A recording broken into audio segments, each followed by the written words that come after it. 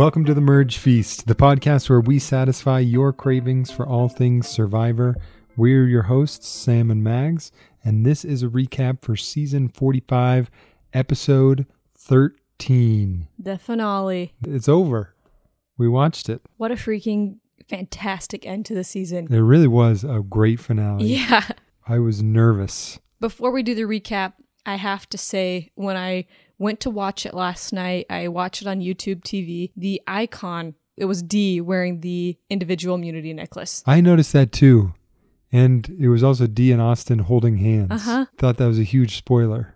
It was a huge spoiler, considering that after the episode had 2 immunity challenges, and when she didn't win the first one, I was like, oh my gosh, I cannot believe I have a huge spoiler that she is for sure the final 3. Yeah, and that she wins. It kind of ruined the whole thing, because I'm like, well, you know who she's going to take. That's funny, because I forgot. As I was watching the episode, I forgot that I had seen that spoiler. Oh, I never forget a spoiler. Well, we start this episode a little bit differently than the other episodes. Yeah. We get Jeff's monologue. Do we always get that? No. Well, maybe on the finales. I think he's been doing that lately. He kind of talks, but not every episode, obviously. Right. I like it. He talks about numbers versus loyalty and how, do you go with the numbers or do you stay loyal to your relationships, and how he proposes that those things are kind of opposed to each other, when in reality they're not. They're the same. If you want to go with your numbers, you're being loyal to your relationships. So kind of a weird monologue by Jeff here. He's just trying to stir up emotion. We've decided, you and I, that we're going to do today's episode a little bit differently too. We are going to spoil it right at the beginning. Yeah. So if you have not watched the finale and you don't want it to be spoiled, I'm sorry. We thought it could be fun to really analyze everything that the winner did, so that we can talk about all the fantastic moves and what makes that person a winner. The winner of Survivor 45 was, of course, Dee! Before we start getting into the actual recap, when Jeff is doing his monologue, he talked about getting the $1 million check. And I watch a lot of shows where money is a prize. For the first time ever, I'm thinking about getting $1 million check. And how funny is that is that literally how they give them the money? Is it a check? Yeah, of course. Because do you just do your mobile deposit? And then you just sit there and wait for $1 million to be deposited into your account? Do you take it into the bank? Yeah, it just seems crazy. You take a picture of the front and the back. Can you imagine just sitting at home on your counter, filling that out, and then you just 4 seconds later, you have $1 million in your account? And then you get an email from the IRS a few minutes later that's like, hey, buddy, how's it going? All right. Well, after Jeff's monologue, we kind of get our recap from last episode, which, again, Austin is smitten. He's smitten with Dee. And we see Drew get blindsided again. Austin had the chance to save Drew with his amulet, but Austin played it for himself rather than putting it on Drew. And Drew goes home. Right. Austin does say later that, of course, he was really sad about this, but in the end, that ended up being the best move for his game. And I definitely agree with that. I disagree with that. Oh, really? I think he tried to spin it in front of the jury like, oh, yeah, even if I had known, I wouldn't have saved Drew. It was good for Drew to go home. But that's not true. I think he definitely would have saved Drew if he had known and had the chance. Really? I think he was just trying to spin it to make it seem like a positive thing for himself. Well, I think it was great for his game. Of course, Dee going home would have been best. I've been saying that for weeks now, though, that they needed to go for each other. Nobody ever listens to me. I always looked at it from Dee's perspective, where she could go to the end with any of those 4 and win. Right. But after the vote, night at the beach, Austin is the only one who was left out of that vote. So he's shocked. He puts his hands on his head, and the little knot that's tied in his buff, it comes undone. What? Did you notice this? Yeah, because he wears his buff in that kind of signature style that we never see, the little tiny knot. Yeah, which we had one of our listeners, Iris from Orem, wrote in and said, I hate that. But that little knot came undone. But Dee is immediately on damage control mode. She is trying to repair her relationship with Austin, so she takes him out to the beach, one-on-one talk time. Right. It was a really sweet moment, in my opinion. She apologizes for blindsiding him. This is a real conversation. It's not like a Survivor conversation.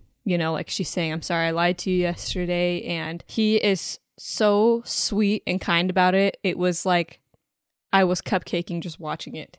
It was so cute. A super wholesome moment. He forgives her. After he forgives her, Dee's like, are you sure? Because I didn't return the trust that you gave me when you told me that we were voting for Julie. And I just thought, why is she saying that after he already forgave her? Yeah, she's like rubbing it in. Yeah. Like, I don't think you understand how badly I betrayed you. That's what she's saying. It's like an employee telling their boss, hey, you know what? I stole 50 units of product from the warehouse. And the boss being like, okay, well, thank you for telling me it's all right. And the employee being like, are you sure? Because 50 is like a really big number. That's right. And it was our most expensive stuff. Yeah. Austin forgives her pretty much immediately. And he's at that stage in the kind of the honeymoon stage of their relationship where he just can't stay mad at her. I think honestly, he gets it. He knows it's a game. He's kind of separating the personal side of it from the game side of it, which is good. It was a good look on him because I think if he came back guns blazing, that would have been really unattractive. Yeah, he's playing a different game right. at this point. Right. He is playing the how do I stay together with Dee and potentially have a relationship after this is over, rather than how do I win the $1 million? Yeah. Which is a bummer for him and his bank account. But right. Who knows? Maybe it works out for him in the end. I was going to say, it's like I said about Boston Rob a few episodes ago. Boston Rob is one of the only people in reality TV show history who has not won the money, who can actually say they got something better than the money. If he ends up marrying Dee, then he can say it was worth it. Yeah. So he's playing the long game. We'll see. To be honest, marrying Dee seems like a tougher task than just trying to get the $1 million. Their relationship at this point is pretty obvious to the rest of their tribe mates. Like they've stopped trying to hide it. Katura obviously knows she was on that. She was the third wheel on their little helicopter date. Katura says, I am disgusted I let it get this far. And I feel like she does and should shoulder most of that responsibility because she was on the reward where they were literally holding hands. Mm-hmm. Of course, we as the viewer had hints that they were having a little showmance, but in front of everybody, besides like laughing together, they weren't doing any sort of like snuggling, holding hands. But Katura went on that reward, saw them hold hands, watched them fall in love, came back to camp and said, guess what, everybody? Let's blindside Drew. Yeah. Nothing to see there. She just thought they were caught up in the moment. She was thinking, wow, yeah, helicopter ride would make anybody hold hands. I have to say, the editing in this episode, top notch. You know, I'm just obsessed with it this season, but Katura says they're literally attached at the hip, and then it cuts to a shot of Austin and Dee sitting hip to hip. There were a couple moments like that in this episode that had some good jump cuts. Yep. Austin and Dee are sitting on the beach, and he says, do you want to head back? And she says, no, I want to stay out longer, which was so cute. So they just kind of sit on the beach and chat, and it was such a sweet moment. And Julie says, should somebody tell them none of us are going to sleep until they come back? Morning time at the Dakuwaka beach. They are immediately met with an in-camp challenge, the combination lock advantage challenge. That's what I'm calling it. Okay. It rolls right off the tongue. Yes, it does. Well, let's see. This is technically a challenge. Do you want to do a challenge breakdown? Oh, wow. Okay, yeah. So they have a 6-digit combination that they need to unlock. There are 3 sets of numbers that will unlock it. To identify those 3 numbers, they have to run to 3 different stations that are spread across the island. One that has coconuts, one that has bamboo, and the other that has crabs. They have to run to each, count the number of them, run to other ones, tally those ones up as well, come back and try the numbers on the combination lock. If they are incorrect, they have to run to each of the stations again before they can come back and try it. They basically just scatter on the beach. They start running to these stations. They don't really know where the stations are, so they're kind of looking for them at first. They're on opposite sides of the beach. Yeah. And if you remember, this is a new beach. They had to start over. So they're not familiar with the area that much. They just got there, and they're looking for a big cage of crabs, pile of coconuts, and kind of a sculpture made out of bamboo. Right. Austin and Dee are working together, of course. They run off together. They get to the crabs first, and they're telling each other what they've counted. You'd think that would help them. It did not. Did not help them. Jake has a confessional where he says, he's not the best runner, but he can count with the best of them.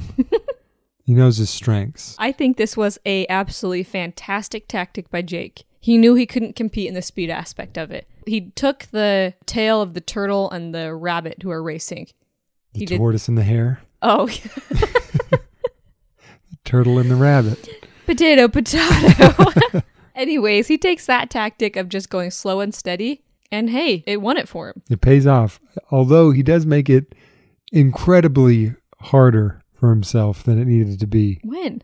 He talks about how he remembered the numbers. No, that is a fantastic method. What? Yes, that is a memorization technique. How is that in any way easier than just remembering the numbers? Because you can't just remember the numbers. You're like, okay, 23, 23, 23. I'm going to remember that. Then you get up there and you're like, is it 23 or 24? You can't remember.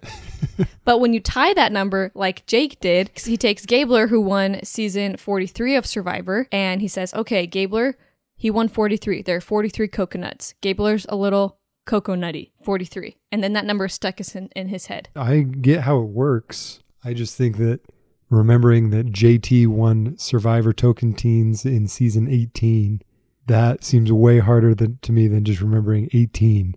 Our minds are wired differently because just remembering a straight up number would be too confusing. I would second guess everything, but then once you've tied it to something, it sticks. It made me laugh. It was entertaining. I thought it was funny that he was doing it that way. Impressed, actually, that he could remember the winner of every season of Survivor. It was incredible. That memory is nuts. Talk about coconutty. Yeah. And you've been waiting. Did you write that one down? No, I didn't. This episode was one of, not just the finale, but it was one of the funniest episodes of the whole season. Like, I laughed out loud several times. I agree. And I think that's because we got such a heavy dose of Jake. Yep. But this was his moment. He goes slow and steady, not in the way that Bruce tried to do it that one time a couple episodes ago. Oh, yeah. When they were collecting the money in the little tubes around camp. Yeah. He got more hustle than Bruce. But he just prioritized accuracy. Right. And it pays off for him. He's able to solve the combination lock first. Although he's not the first to attempt. Pretty much everybody attempts it before him, but they all get things wrong. And he gets the advantage, which is an advantage in the upcoming immunity challenge. Well, I've got the immunity challenge breakdown. Are you ready for it? I'm ready for it. Okay, they start by crawling under a wooden obstacle and digging up a machete. They use that machete to slash a rope, which releases a pile of sandbags. From there, they toss the sandbags into 3 baskets. The baskets then reveal 3 numbers. Those numbers solve a combination lock, which releases a set of keys. After climbing a super tall tower, they will use those keys to unlock and solve a 3-tiered Survivor puzzle. I think this challenge looked like it was about as long as a football field. Not exaggerating. Would you agree? This was a monster challenge. Yeah, it was really big. Huge. It was really long and it had a ton of like physical exertion, climbing, army crawling, and then throwing. Tough puzzle at the end. Yep. Yeah. They get the come on in from Jeff with a dose of epic music and slow-mo shots. There was extra slow-mo. Yeah, there was. Close-ups and things in this episode just to really get you hyped for the finale. I appreciate that. I think that was one of the most jarring aspects of season 41 was this new kind of editing style with a lot more slow-mo, a lot more like uncomfortably close-up shots. Yes, I agree. Survivor used to never do that. When season 41 started, we got a lot of epic shots that normally would be like in a movie or a drama TV show. We used to never get really people's backstories. Now we get backstories with pictures from their childhood. I love the new change. Yeah, it was shocking at first, but it's definitely grown on me. They can be cheesy, but sometimes that's what I want. For sure.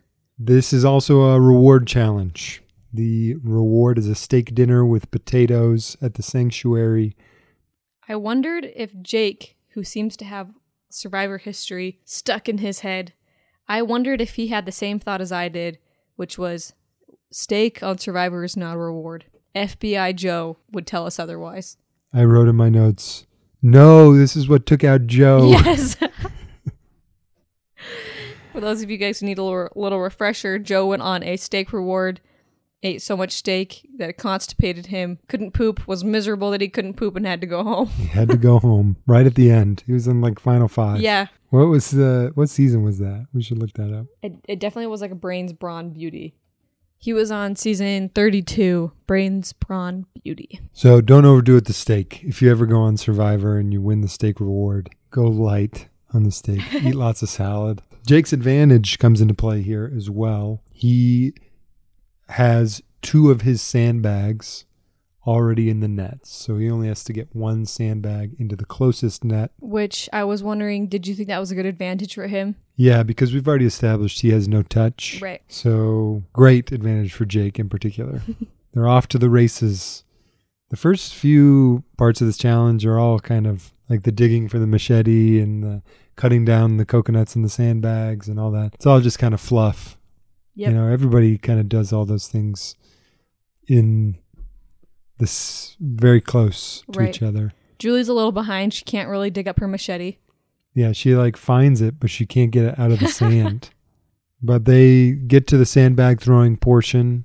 Jake has that huge advantage. His furthest 2 nets were both already done, so he is able to get that closest one in pretty quickly. Austin is right there with him, though. Yeah. And Austin gets his sandbags in and is right on Jake's tail. Jake gets to the combination lock and solves it, yanks that thing out, and runs up the tall tower. What did you call it? The super tall tower. Leaving his keys behind. Huge mistake. He gets all the way to the top of his tower before realizing that he left his keys and had to turn around and go back and get them, completely squashing the lead that he had. Yep. He is now neck and neck with Austin. Austin, in fact, is a little bit ahead of Jake. Jake is watching him start to put his puzzle together. This is the puzzle that Michelle, ironically enough, I think that was the same season that Joe was taken out by the steak dinner. Oh, yeah. Michelle wins this challenge. Is that the same season? Let's see. Yeah, that's the same episode. I mean, the same season. Same season. So we have a brains versus brawn versus beauty. Basically, I want to call it a revival, a remake here with this puzzle and the danger of a steak dinner all going on. Austin is the first one to really figure this puzzle out. So Austin and Jake have a new technique that I haven't seen before. When they're doing this puzzle, it is laid out on a circle that has like little designated spots where you're supposed to put your stack. There's probably like 6 stacks. And most people will place them in those designated spots that are probably 6 inches apart each.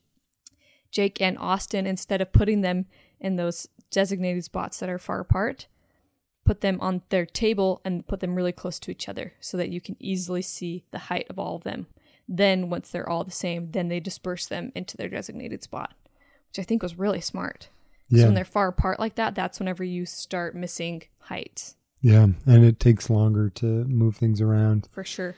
I would just offer a caveat that I think that was Austin's strategy that Jake looked at and thought, that's a good idea.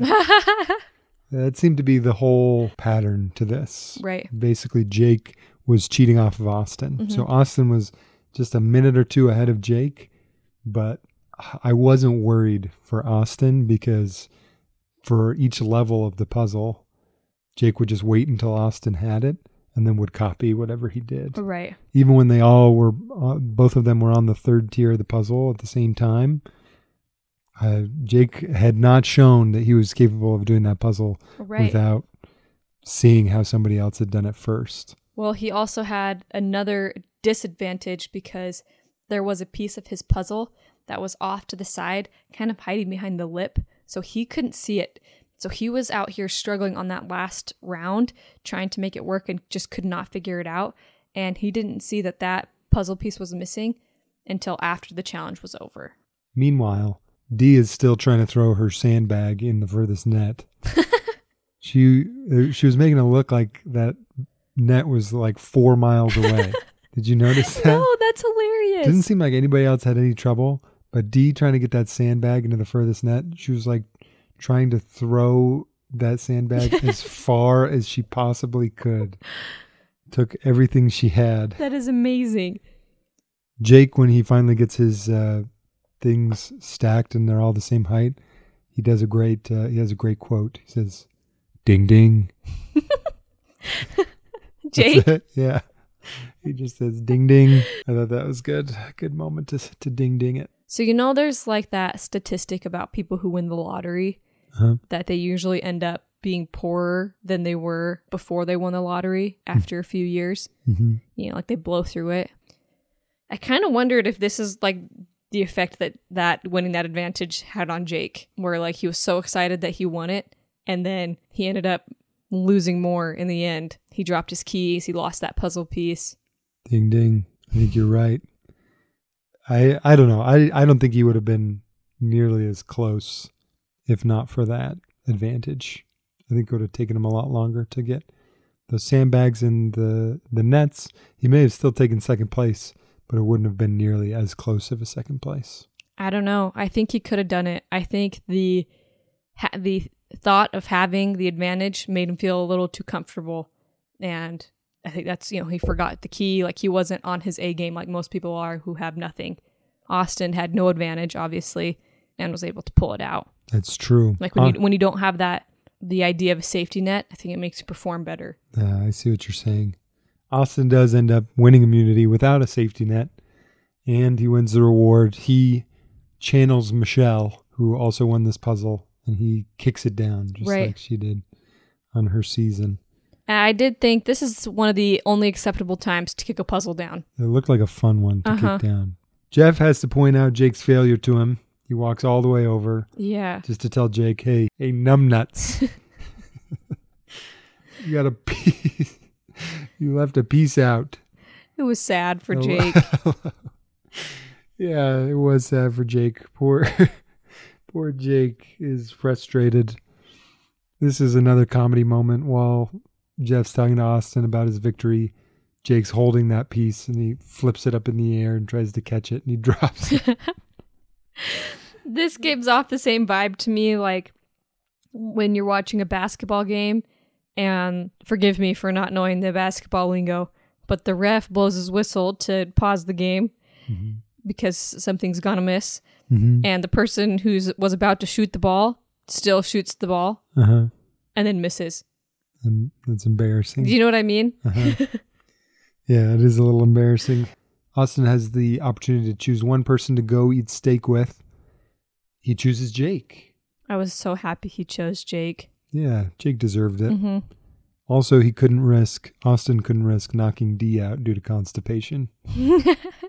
So he had to choose someone who was expendable. Right. That was Jake. Jake is thrilled.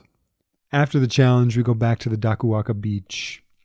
We get a little bit of pinging around between the beach and the sanctuary and back to the beach.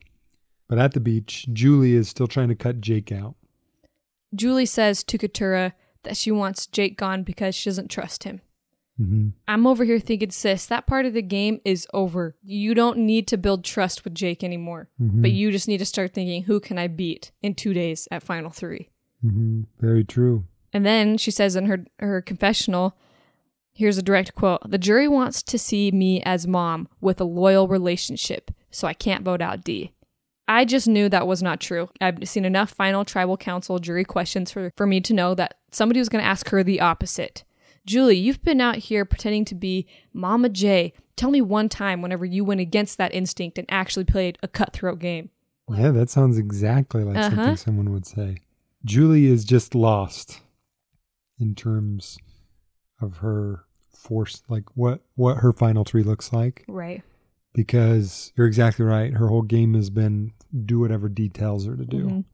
And so when she gets to the end, she can say, yeah, I was mom and I was loyal to D. And then D says, yeah, she was loyal to me. She did whatever I said. And everybody says, okay, we're going to vote for D. I mean, that's it. Right. That sums up how that for Final Tribal would go. D is worried about Jake because he's an attorney. I don't want to go up against a lawyer. And she confides that to Julie and Katura, who are both secret lawyers. Amazing. Amazing. Pretty good. Thus solidifying to Katura and Julie that they made the right move, not telling that they were lawyers. It's a theme. This whole episode, being a lawyer is a Strong major topic. theme. Yeah. At the reward, they are sharing their meal together and they cheers their glass of wine. Now, I do not fancy myself a wine drinker, but I know that whenever you see a glass of wine, it's usually only like 1/3 full. Mm-hmm. But these wine glasses were filled nearly to the brim. I'd never seen a wine glass so full. In your whole life? In my whole life. I don't think it's supposed to be like that. It looked unnatural. There's no space to swirl. And believe it or not, it gets worse than that. Because Jake just up and tells Austin about his idol. Why did he do that? Jake he's a comedy of errors. Honestly. To quote Shakespeare. Why would he tell Austin about the idol? And why in the world is he still trying to get Julie out? Honestly, he's got the same problem Julie does, which is, look at your targets. Who can't you beat? Look around. Open your eyes.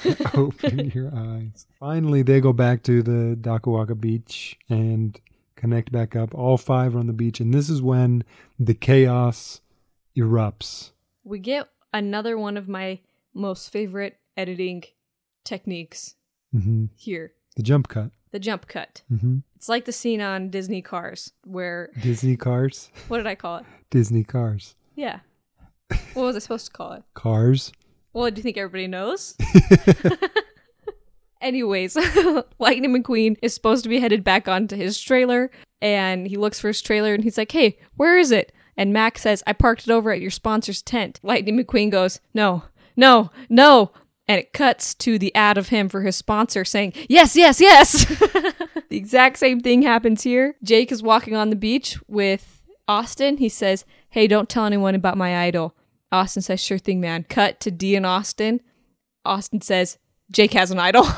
This chaos that happens on the beach is entertaining, but it is pretty much a microcosm of how the whole season has gone. I would totally agree with that. There's not much strategizing, to use a scientific term. The strategy is all over the place, and nobody is thinking outside of, what do I want? Yes. Finally, Katura sees a little bit of light. And she says, hey, whoa, I think Dee is a pretty good player. Yeah. Maybe I should try and do something to get Dee out. And she goes to Jake. She convinces Jake. She convinces him to vote out Dee. Begs him. Makes him swear on his Nana. All right? She says, pick whatever's most important to you. Swear on that. Says, all right, my Nana. And then she says, say the whole thing. Yeah. I swear on my Nana that I am voting for Dee. Voting for Dee. Meanwhile, Julie knows that Jake has an idol, and she says, you know what? I'm going to vote for Jake anyways and hope the idol is fake. What? What sort of stupid gameplay is this? What is happening? Yeah, that's a great idea. Don't split the vote. Everybody just pile your votes on Jake when Austin has literally seen the idol. They know he has it. I think he's lying. What sort of gameplay is that? Like, why wouldn't Julie just say, all right, let's get Katura then. She's expendable. This is wild. Okay, so you have a plan put in play by 2 people, 2 of the 5. Right, so you have Katura and Jake have this plan to vote out Dee. They only have 2 of them. There are 3 of the opposition in an alliance. The Reba 3. Julie, who's just decided she's going to vote Jake no matter what. Who cares what anybody else says or does? If he plays his idol, it's fake. Guess what, Julie? If nobody else votes for Jake and his idol is fake, he's still not going home. Yeah. Okay, your vote that is Jake a throwaway vote. Meant nothing. Absolutely nothing. Doesn't matter if it's real or not if nobody is going to vote for him. If you're the only person who votes for Jake, it's all over for you. All right, then we have Dee and Austin. Dee says, I'm not voting for Julie. I'm voting for Katura. No matter what. Right. Austin is like, Maybe I'll vote for Julie. I don't know. Sure. Why not? I don't know if anybody else is. I mean, they've told me they are, so I guess that means it must be. Jake has an idol, so he's definitely not going to try and pull anything with that. Ironically, Dee's voting for Keturah no matter what. Mm-hmm. Julie's voting for Jake no matter what.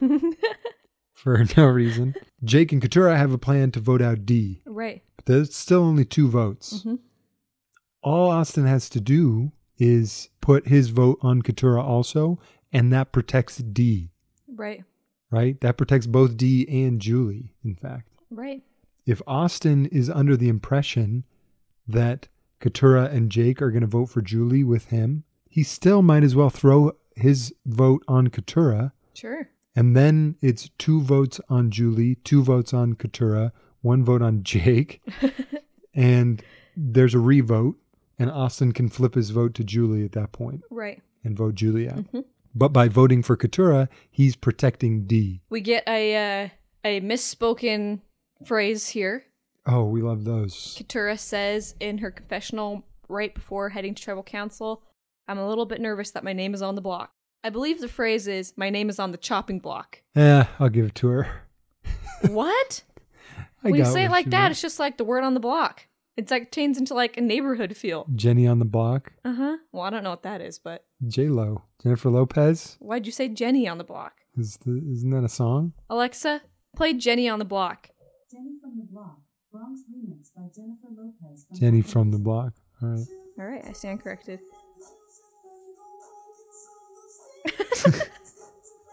Alexa, stop.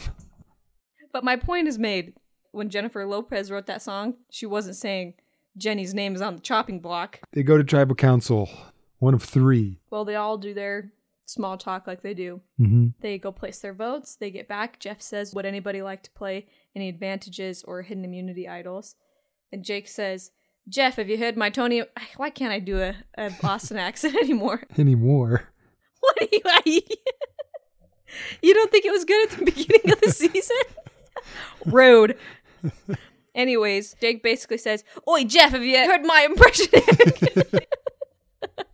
Anyways, he says, have you heard my impression of Tony? Jeff says, no, I haven't. So he goes up there and gives him his idol, does his impression of Tony, saying, can you verify this for me? He plays the idol for Keturah. Keturah is shook. She's thrilled. They read the first vote and it says Keturah. And Jake just goes, yes! With, like the arm. The fist pump. Fist pump. He's so excited. Mm-hmm. And then the next vote is for Jake. Jake just goes, The votes start to roll in all over the place, of course. We get the first one for Keturah, second one for Jake, third one for Dee, and then we get the Julie vote. Right. And the next vote comes in. It's the last vote. Julie. Keturah panicked and switched her vote to Julie. Julie gets up to leave to get her torch snuffed, and she stands up. She gives Keturah a hug and says, hey, I'm going to tell you something, and whispers in her ear, you should go to law school. Completely rocks Keturah's world. Right. Because neither of them know that the other is a lawyer. Right. And it probably came out of left field. It wasn't like Jake was telling her, because I assume that Keturah has talked with Jake about potentially... Yeah, maybe I'm interested in that. Yeah, but it doesn't seem like Julie and Keturah had ever said that. Right. So Julie and Keturah have... I thought that was a cool moment. It was great. It really shows that Julie she is like a mom figure to these guys. She knows their personalities and their strengths, which I think is sweet. They get back to camp. They're kind of sitting around in a circle, and Jake looks to Keturah and thinks, this is as good a place as any to air out my dirty laundry. Yeah. He confronts her. Well, Jake he's like Owen. Do you remember Owen from a few seasons ago? I loved Owen. Who always said he was Charlie Brown, where people kept teeing the football up for him to kick, and Lucy would just yank it away at the last second. That's Jake. It's Jake. To a T. They are twins in that way, where every time Jake has tried to make a move, Keturah now twice. This is the second time she has ruined one of his well laid out plans that would have worked. Yep. Katurah tries to turn her out on him, like, you need some accountability. I didn't make you do anything. Jake and Katurah are both kind of tattling to Austin and Dee, trying to stay in their good graces. Mm-hmm. And she says, in the end, I just didn't trust Jake. And I'm just over here, like, screaming to my TV, like, then why did you go to him in the first place? You went to him. He didn't come to you and beg you to do something, and then you got scared. You went to him. You begged him to switch his vote, and then you got scared. Mm-hmm. And Katurah seals her own fate. Mm-hmm. I mean, seals everybody's fate. That was her and Jake's last chance to make a big move. I mean, that was it. Mm-hmm. Her changing her vote at the last second because she was scared just basically waved the white flag. Yes. Because she had couldn't risk going home and would rather go to the end with no big moves. Right. That's what she decided. And I really think that this probably keeps Katurah up at night because I hope so. Had she voted for Dee, Dee would have been gotten out. Mm-hmm. And who's to say what would have happened after that? Because Dee's the one who won the final immunity challenge. She's the one who got to decide who got to make fire and who she brought with her. And she's the one who made it to final tribal and won. So obviously you take Dee out of that equation, things are so shaken up. Yeah. That I'm sure that Katurah has replayed that in her mind and thought that over probably about 1,000,000 times. She gets Dee out right there. They're looking at potentially a Katurah, Jake, Julie final three. And that's a totally different game. Mm-hmm. Totally different. Mm-hmm. And she has a big move on her resume. Right. She got Dee out. Yep. Plus, then she can reveal that she's a lawyer. Everybody loves a big surprise reveal at Final Tribal. And for some reason, everybody loves lawyers in this season. We go to the final immunity challenge. Anything to touch on before we get to the final immunity challenge? No, let's take a quick break and I'll give you a recap when we get back. Christmas is now less than a week away, but it's not too late to head over to Jancy & Co. to snag some of those great holiday deals for that special someone in your life. Macrame, embroideries, weavings, Jancy & Co. is here to make the perfect alliance with your holiday shopping need. For a limited time, save 26% with code HOLIDAYMERGE at Jancy & Co. on Etsy and at jancyand.com. This code is not going to last for very much longer. I would hurry up and use it before it expires. Okay, let's get to our challenge breakdown. For this challenge, they are going to maneuver through a grid of ropes while using a long fork-type thingy to hold a bowl and place it at the end of a small perch that is connected to the rope grid. Once they set down one bowl, they have to go back through the grid to get another. First to finish wins immunity. Pretty painstaking challenge here. Yeah. I thought when they were showing the preview, and Jeff is explaining the challenge and they show the previews, you know, they have the dream team interns running the challenge so you can see someone doing it. Right. When they show the person tripping and knocking all of the stack of bowls over, super believable trip by that dream team intern. I thought they did a great job. You think it was fake? They must have been fake. They get started and they are off to the races. Austin goes just booking it through that rope grid. High knees. It becomes apparent that this is not Austin's challenge. Mm-hmm. He's almost like a bull in a china shop. A bowl or a bowl? A bull. A bowl? Say it the other way. A bowl? What did I say? A bowl? A bull. A bowl. They're stacking bowls, so I didn't want to get mixed up with a bowl in a china shop. Oh, now that's bowl tricky. Stacking bowls, yeah. Yeah. Now, Austin was like a BULL in a china shop. He is trying to get through the rope grid. He's going too fast. He's got no chill, which is his problem here. He is the first person I've ever seen in this challenge knock over one bowl. He puts it on there and he loses it going back to get his second. Not great. Really, it becomes pretty apparent pretty early that this challenge is going to be between Dee and Jake. Right.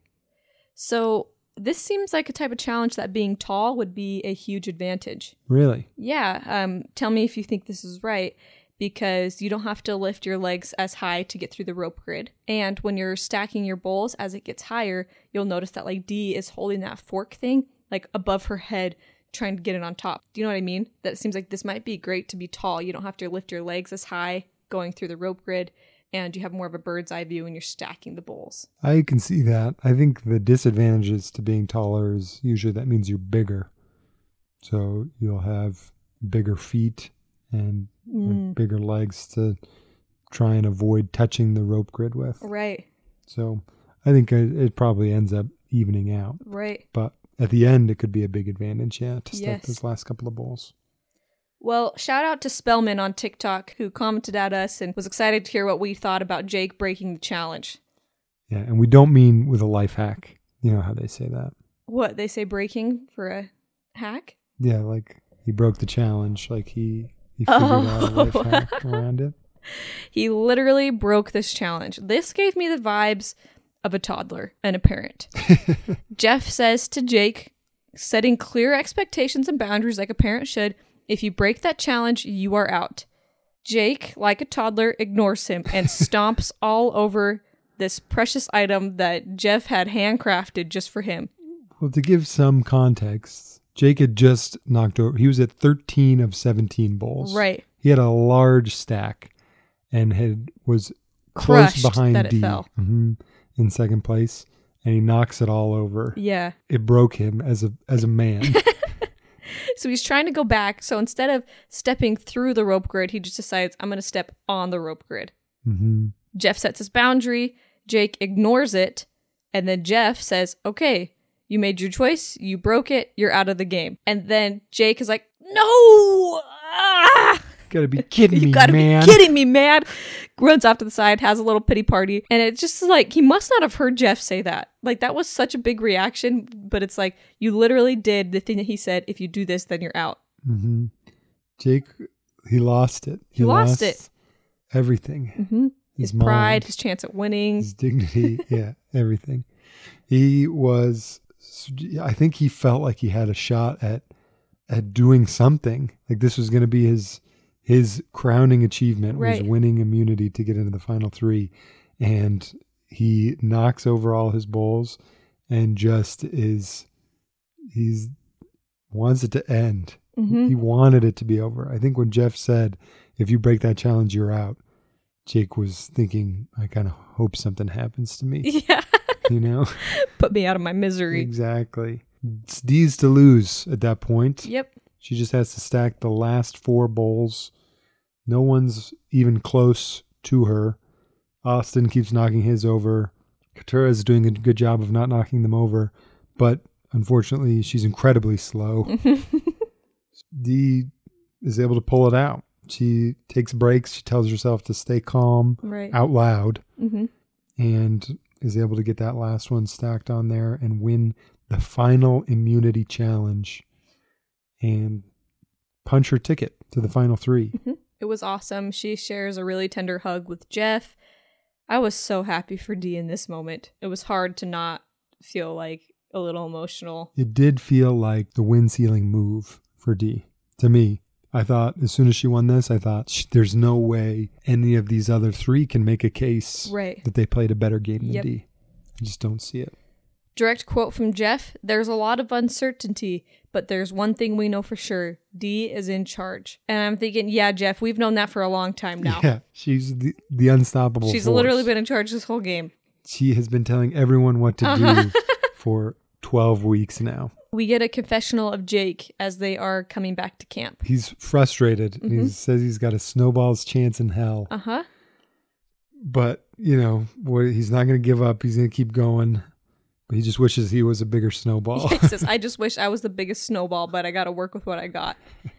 Jake has had some crazy sayings this season that I've never heard of. But just like all the other ones, I looked this one up, and a snowball's chance in hell is a real saying. Oh, yeah, I know this one. I've never heard it before. He's a broken man back at the beach. I mean, he's been struggling, and you could just tell in all his conversations with the other players, with the producers, like, he's not giving himself any credit for his attempts. No, he's not. He is just... He's just feeling like beaten down. Yeah, I mean, you can only fail so many times, and he's failed a lot. Right. And it's hard because, like, he found an idol.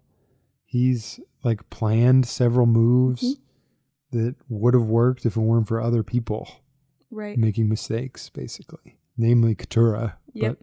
but other people too. You know, his whole Bellow tribe.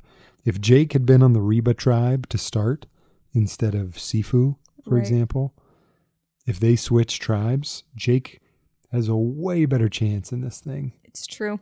Jake talks to Keturah and kind of tearfully says, "Please let me make fire. I need this." Yes. Which is very admirable. Yes.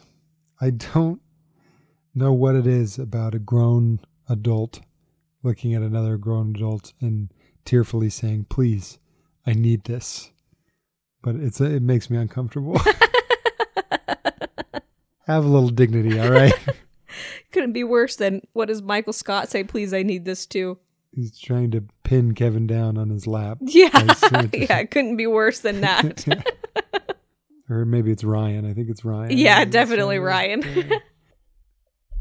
Basically, Dee decides before they get to tribal council that she's going to put Jake and Keturah in the fire making. Austin tries to convince Dee to put him in the fire making because he wants that on his resume. He wants that little extra thing to push him over the top. Dee is not going to have that. Smartly. She knows that she and Austin are close. She knows she has the upper hand. I feel like she has a really good grasp on where the jury is. And she knows she's got the upper hand on Austin. But putting him in the fire making challenge makes them closer and potentially gives him a slight advantage. Right. In terms of their resumes. So she's determined to bring Austin to the final three with her, make Jake and Keturah Battle duel. it out. Keturah now knows that she is officially going to have to make fire. And so she has her little pity party in her confessional where she's crying and just says she doesn't know if she can do it. And then she gets her third person confessional where her confidence gets built and she says, "I am Keturah. And what if Keturah pulled this out and beat Jake?" And I just knew then, all right, at least she's had some confidence in her. When they start speaking in third person, at least they're feeling good. The third person always is a good sign. That's right. I've also got another quote here from Jake. All right. He's talking about building his fire, and he says, "I'm going to put every last bit I got into the tank and then throw the tank in with it." That would actually help his fire making. Yeah. Then get a really tender moment, one of my favorite scenes on Survivor that has played out a few times, where somebody who knows how to make fire goes and teaches the person who doesn't know how to make fire how to build a proper one. Austin approaches Jake, who is struggling in the little jungle part of the island, kind of failing at his fire, and he teaches him how to build a great base and to get that fire going. Reminds me of Carson and Jam Jam from last season. Carson was struggling at crying, and it was like reminding him of kind of his personal shortcomings, and Jam Jam, even though he was going to be competing against Carson, just put that aside and thought, you know what, like, this is a kid who needs help, and I'm going to help him. It's always such a cute moment. Every season, this kind of sparks a debate as to whether or not the Final Four should be a fire-making challenge or if it should be a vote. And there are a lot of passionate people who feel that it should be a vote at Final Four. I know we talked about this a little bit. I actually really like the fire-making challenge at Final Four. I do too, for multiple reasons.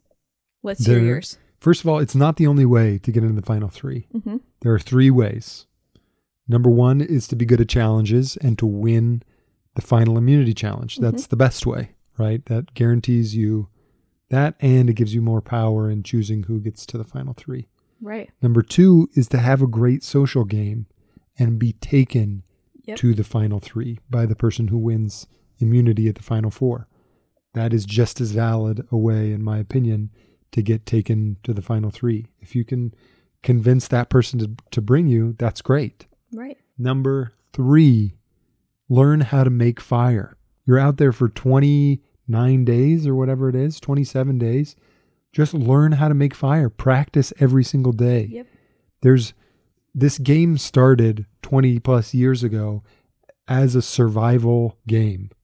The surviving part was a huge part of it.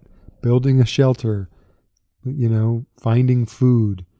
All that was a major part of it. Now it's not so much. Right. Now it's much more of a social game. This is one way that Survivor can hold on to that survivor part of the show. What's interesting is that probably unknowingly you touched on the 3 pillars of Survivor. The first, winning challenges, which is to outplay. Then on your social game, which could be to outwit. And then on winning or on being able to actually build a fire and Survivor in the wilderness, which would be outlast. Yeah. So yeah, you demonstrate one of those things, you can be brought in. The thing that I love about the fire making challenge, it's just for the pure entertainment standpoint, keeps you on the edge of my seat. It's the most intense part of Survivor. Mm-hmm. The second thing being, this is how somebody who is actually a fantastic player can weasel their way in to the final 3. Yep. Take Rick Devens, for example. It gives them a shot, at least, where if they were just a vote, everybody would have just voted him out. Yep. But this at least gives a shot for that good player to make it into Final 4, to make it into Final 3, almost like the shot in the dark. Yeah. It just is a way to help the good players not be penalized for being good. I love it. I think it's great. I think it's much better than having a 2-2 tie, which is usually what happens in the Final 4. Right. Unless there's one strong, overwhelming contender in the Final 4 that it would be a rare 3-1 vote. It's usually a 2-2 tie between 2 alliances, and you end up having to draw rocks or something like that. Yep. Which is not nearly as fun. Where usually in a tie, they actually do the fire making challenge anyway. Right. Well, let's head to the Tribal Council. Tribal Council number 2. They start off by Keturah telling everybody what Dee told her, which was... She doesn't mention that Dee would be making her make fire, but she does talk all about how Dee said she was a threat and didn't feel comfortable sitting next to her at the final tribal and all blah, blah, blah. She says, I did secret moves that I didn't let anybody else see, so this made me know that you guys can actually see that, like, I'm a good player and you saw my secret moves. Yeah, they're so secret that nobody knows about them. The faces of the jury when Keturah said that, like, she was a good player told me everything I needed to know. Emily saw right through that BS. Bruce was like, what? Emily made me laugh. Emily really stole the show here in the last 45 minutes of the episode. Yeah, she's a star. She was awesome. I missed her. Usually in these final, the final 4 tribal councils, we watch a contender building fire against somebody. Mm-hmm. And this was an interesting change where we got to watch 2 losers. So the fire making challenge is that they each get a little station and they have a kit which has all the materials you'd need to build a fire. Mm-hmm. The rules are pretty simple. The first person to build a fire that is hot enough and high enough to burn through the rope that is suspended over the top wins the 3rd seat at the final tribal council. Once they burn through the rope, it raises a little flag. Yep. Very fun little contraption. I have got a little breakdown here of how this goes. Give us the breakdown. Starts off strong. Jake sets up his fire the way Austin taught him to. Aww. Aww. Keturah also sets hers up. Don't know who taught her that method. Jake gets fire first. Keturah gets a flame, loses it. Jake's flame burns higher. Keturah, lots of sparks, no flames. Jake, fire grows stronger. Keturah gets a little flame. Once again, it goes out. Jake, his rope starts to burn. Keturah continues to work. Jake's fire burns the rope, and he earns the final seat at Tribal. Tells Keturah she'd be an amazing lawyer. You could tell that Keturah was way more annoyed that Jake told her she would be an amazing lawyer than when Julie said it. Yeah. When Julie said it, it meant something to her. Yes. When Jake said it, she was like, okay, yeah, I know. It's so true. Jake gets hit again with, right at the end, he tells Keturah, I love you, Keturah. And Keturah says, I love you guys. Second episode in a row where Jake has been... This is so sad for Jake. Nobody can respond to him directly. Jake's final and last weird phrase comes out where he talks about his dream and of being on Survivor, and he always thought it was pie in the sky. I had also never heard that one. Yeah, pie in the sky. I've heard that one too. I haven't. It's like a dream that's unachievable. Mm-hmm. This was such a great moment for Jake. He's emotional. You could just feel it. Yeah. No, definitely. He said it's one of the best moments of his life. His first W of the whole season. Mm-hmm. I mean, he's had a lot of W's for the audience. He's been very enjoyable to watch. For sure. But in terms of as a player, this is his first good thing to happen to him. Right. If nothing else, that was what this fire making challenge was for, was to validate Jake's journey. Final beach day. The final three, we have Jake, Dee, and Austin. They start talking about the jury, and we get some slow-mo jury headshots of them peering into our souls. This actually reminded me of when you go to a sports game.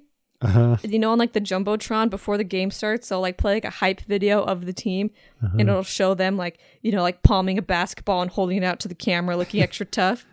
That was the vibes this was giving me. That was exactly right. Yeah, expecting some flames to shoot out. Yeah, it's always hard not to skip through it, but I did. I did skip through it. I watched it for educational purposes, and first you get the final three kind of in their confessionals talking about why they think they should win the $1 million and what they're preparing to tell the jury. And then they talk about each member of the jury, kind of give a recap of the jury members' games. Almost like an in memoriam type situation. The funniest of all of these, well, I wouldn't know about Caleb's because I got a random commercial for a Hyundai car dealership in Kentucky that came on and blocked out Caleb's entire segment. Sad. So I don't know what happened there, but Jake has his confessional where he seems to be deluding himself into thinking he's maybe got a chance. Like he's hyping himself up, saying the other two played safe games, but he didn't play a safe game. I think he's confusing the word safe with smart. The other two played smart games, and Jake didn't play such a smart game. I think is maybe a better one, but at least I thought that's good for him. It's better to go in thinking you've got a chance than to have already consigned yourself to defeat. Well, if you skip through this part, should we just skip through it as well? Absolutely, we should. Okay. We get to final tribal. I took the liberty of writing down each of the jury's questions.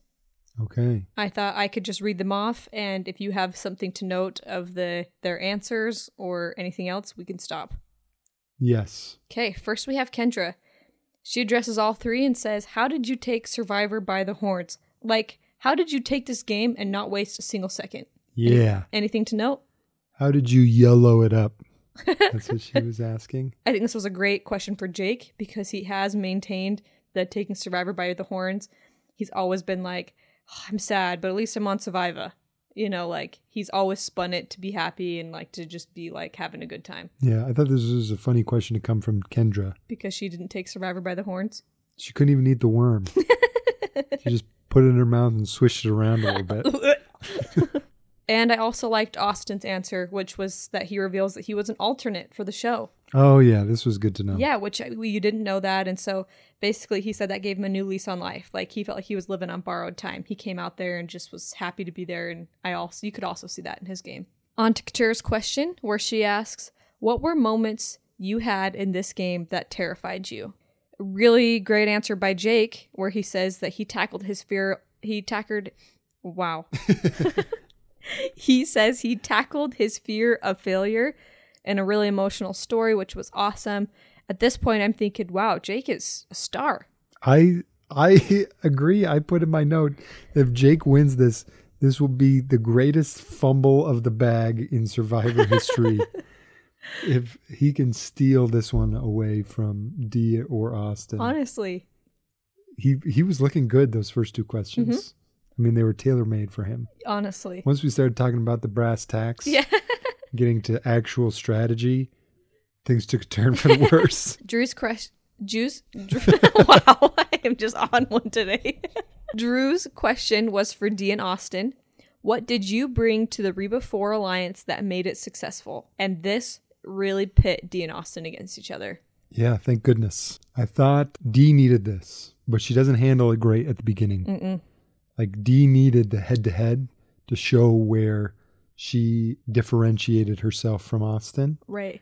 And because Austin had a lot of the public moves, right? Like he had the amulet, he had the idol, but Dee was really the one who was headstrong enough to dictate the moves. Absolutely. And she was the only one at the end between her and Austin who was willing to withhold information from the other. Right. For her own benefit. Exactly.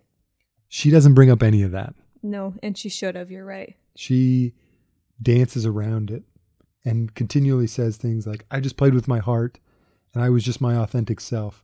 Emily asks her, sorry, I'm skipping ahead to That's Emily's okay. question. Mm-hmm. Emily asks her, tell me specifically like a move that you made that was with your head and not your heart. Yeah, her question exactly is, tell me one time you made a choice with your brain, not your heart. Do you have one of those? And Dee says no, Mm-hmm. which I get what she's getting at. She's not apologizing for playing with her heart, which is fine. But you can say, I made strategic moves with my heart. Boom, baby. Like, you don't have to say, I didn't make strategic moves. Yeah. Like, you say, I made like head moves, but together Right. with my emotions.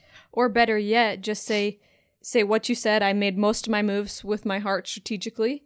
During whatever vote, during the last vote with Drew, my heart wanted to tell Austin, but strategically, I knew that wasn't the right move. I withheld that information. So good. Mm-hmm. That would have been great. She almost doesn't say that move. That's her best move of the whole game. Yeah, it was. And she almost didn't say it. Yeah, she kind of just like glides right over it.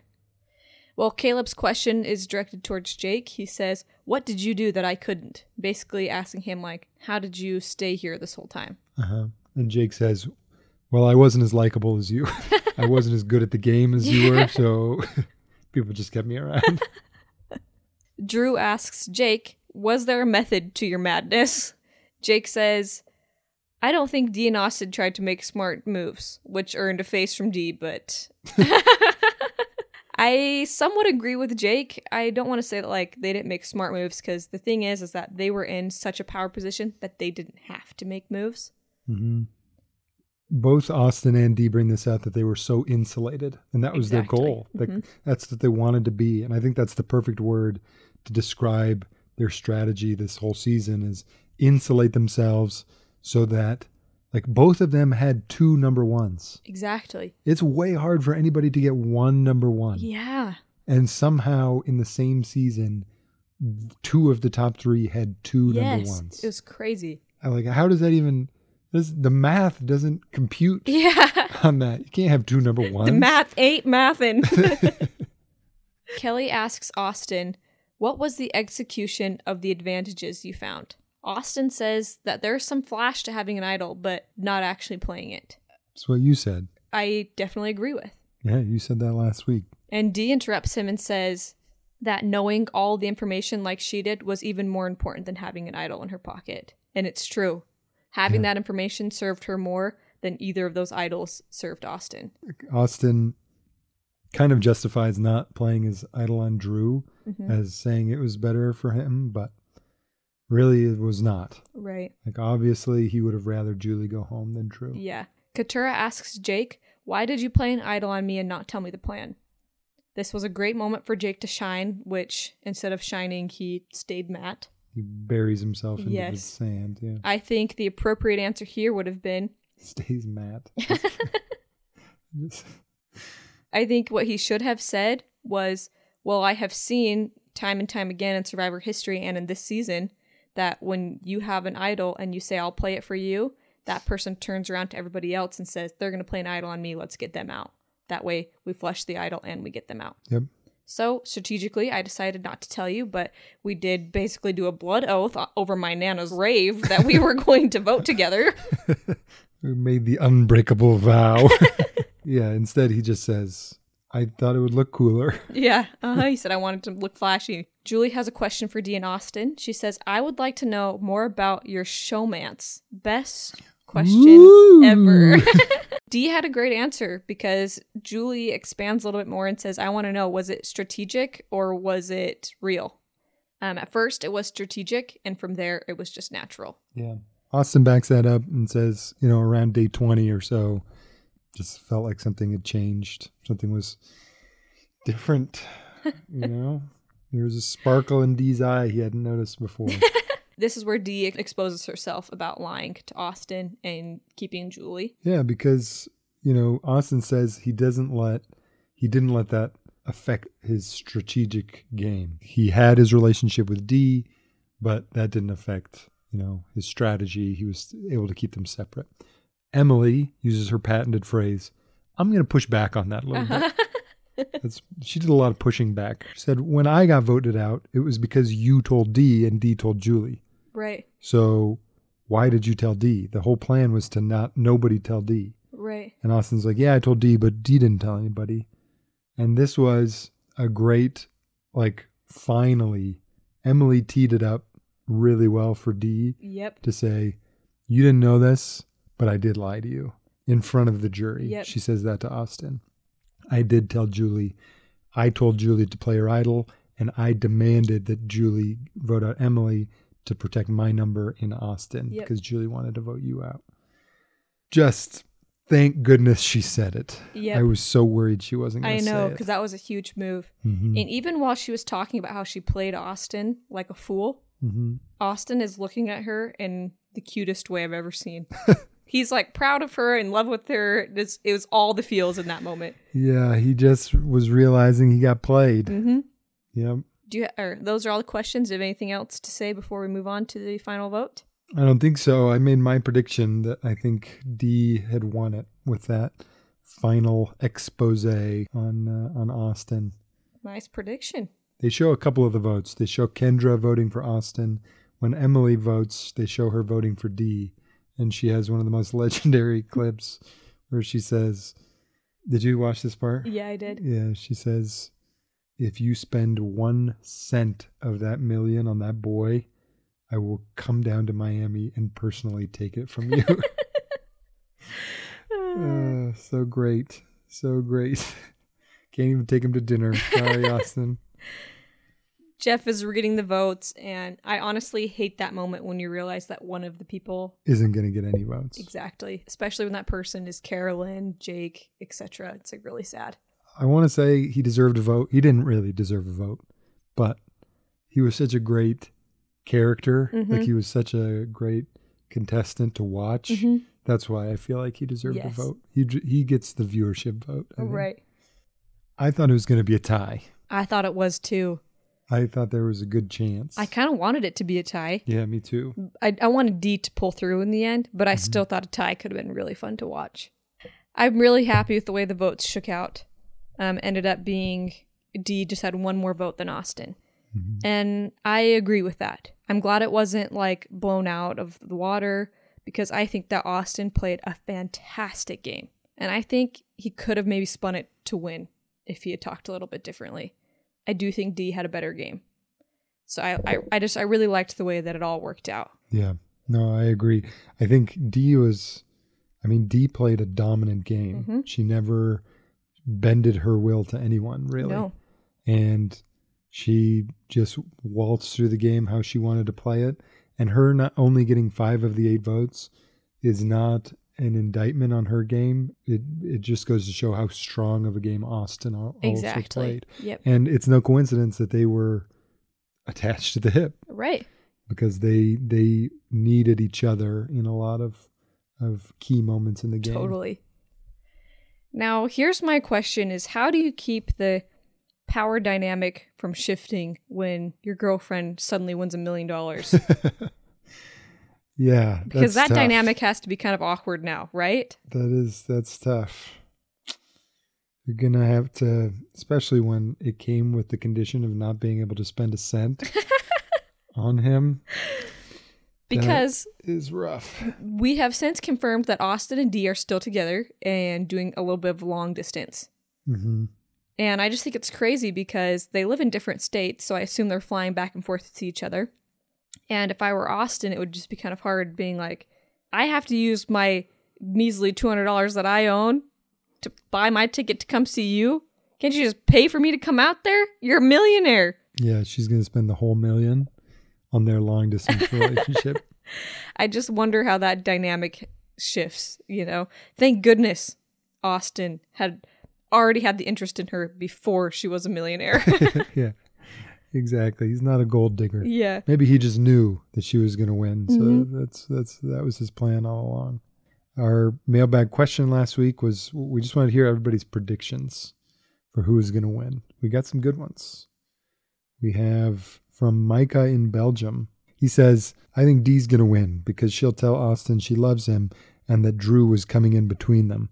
Then he'll forgive her and she'll kiss him when she sends him to the jury to vote for her. That would be an epic send-off if she had blindsided him or sent him to the fire-making challenge or voted him out of Final Five or something. That would have been awesome. Maddie in Draper, Utah said, okay, I 100% want Dee to win and have from like episode 3, but I already know that the people I want to win never win on this show, which is my number one pet peeve about Survivor. Well, look at that. Congrats, Maddie. I feel like the people that win are always the people that don't deserve it because the greatest players always get voted out before getting to the final 3. So I honestly feel like Keturah is going to win because they're going to drag her to the end with them, thinking she isn't a threat until she unveils that she's actually a lawyer and has more game than anyone ever even realized. Honestly, I'm already annoyed thinking about that happening. Love y'all's podcast, by the way, the actual highlight of my week. That makes me happy for Maddie. Thank you, Maddie. Yes, congrats, D1. Keturah being a lawyer, I feel like being a lawyer this whole season, especially in the finale, was being talked about as if it were a superpower.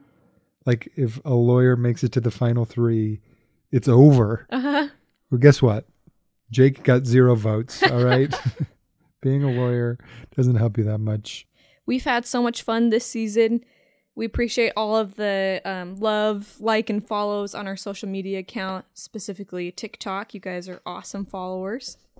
We really did have a lot of fun. I thought this was a great season full of really entertaining people. Yeah, the highs were high. The highs were high. I feel like there were some great moments. Not a perfect season, but, you know, we can't have our hopes up. Nobody annoyed me this season. That's not true. Even Bruce. No, you were annoyed by Bruce, Brandon, oh yeah, Hannah. Brandon bugged me. Hannah. Yeah, we had some duds. Well, thank you guys so much for tuning in. If you liked this season, please consider giving us a 5-star review, and we will see you next season.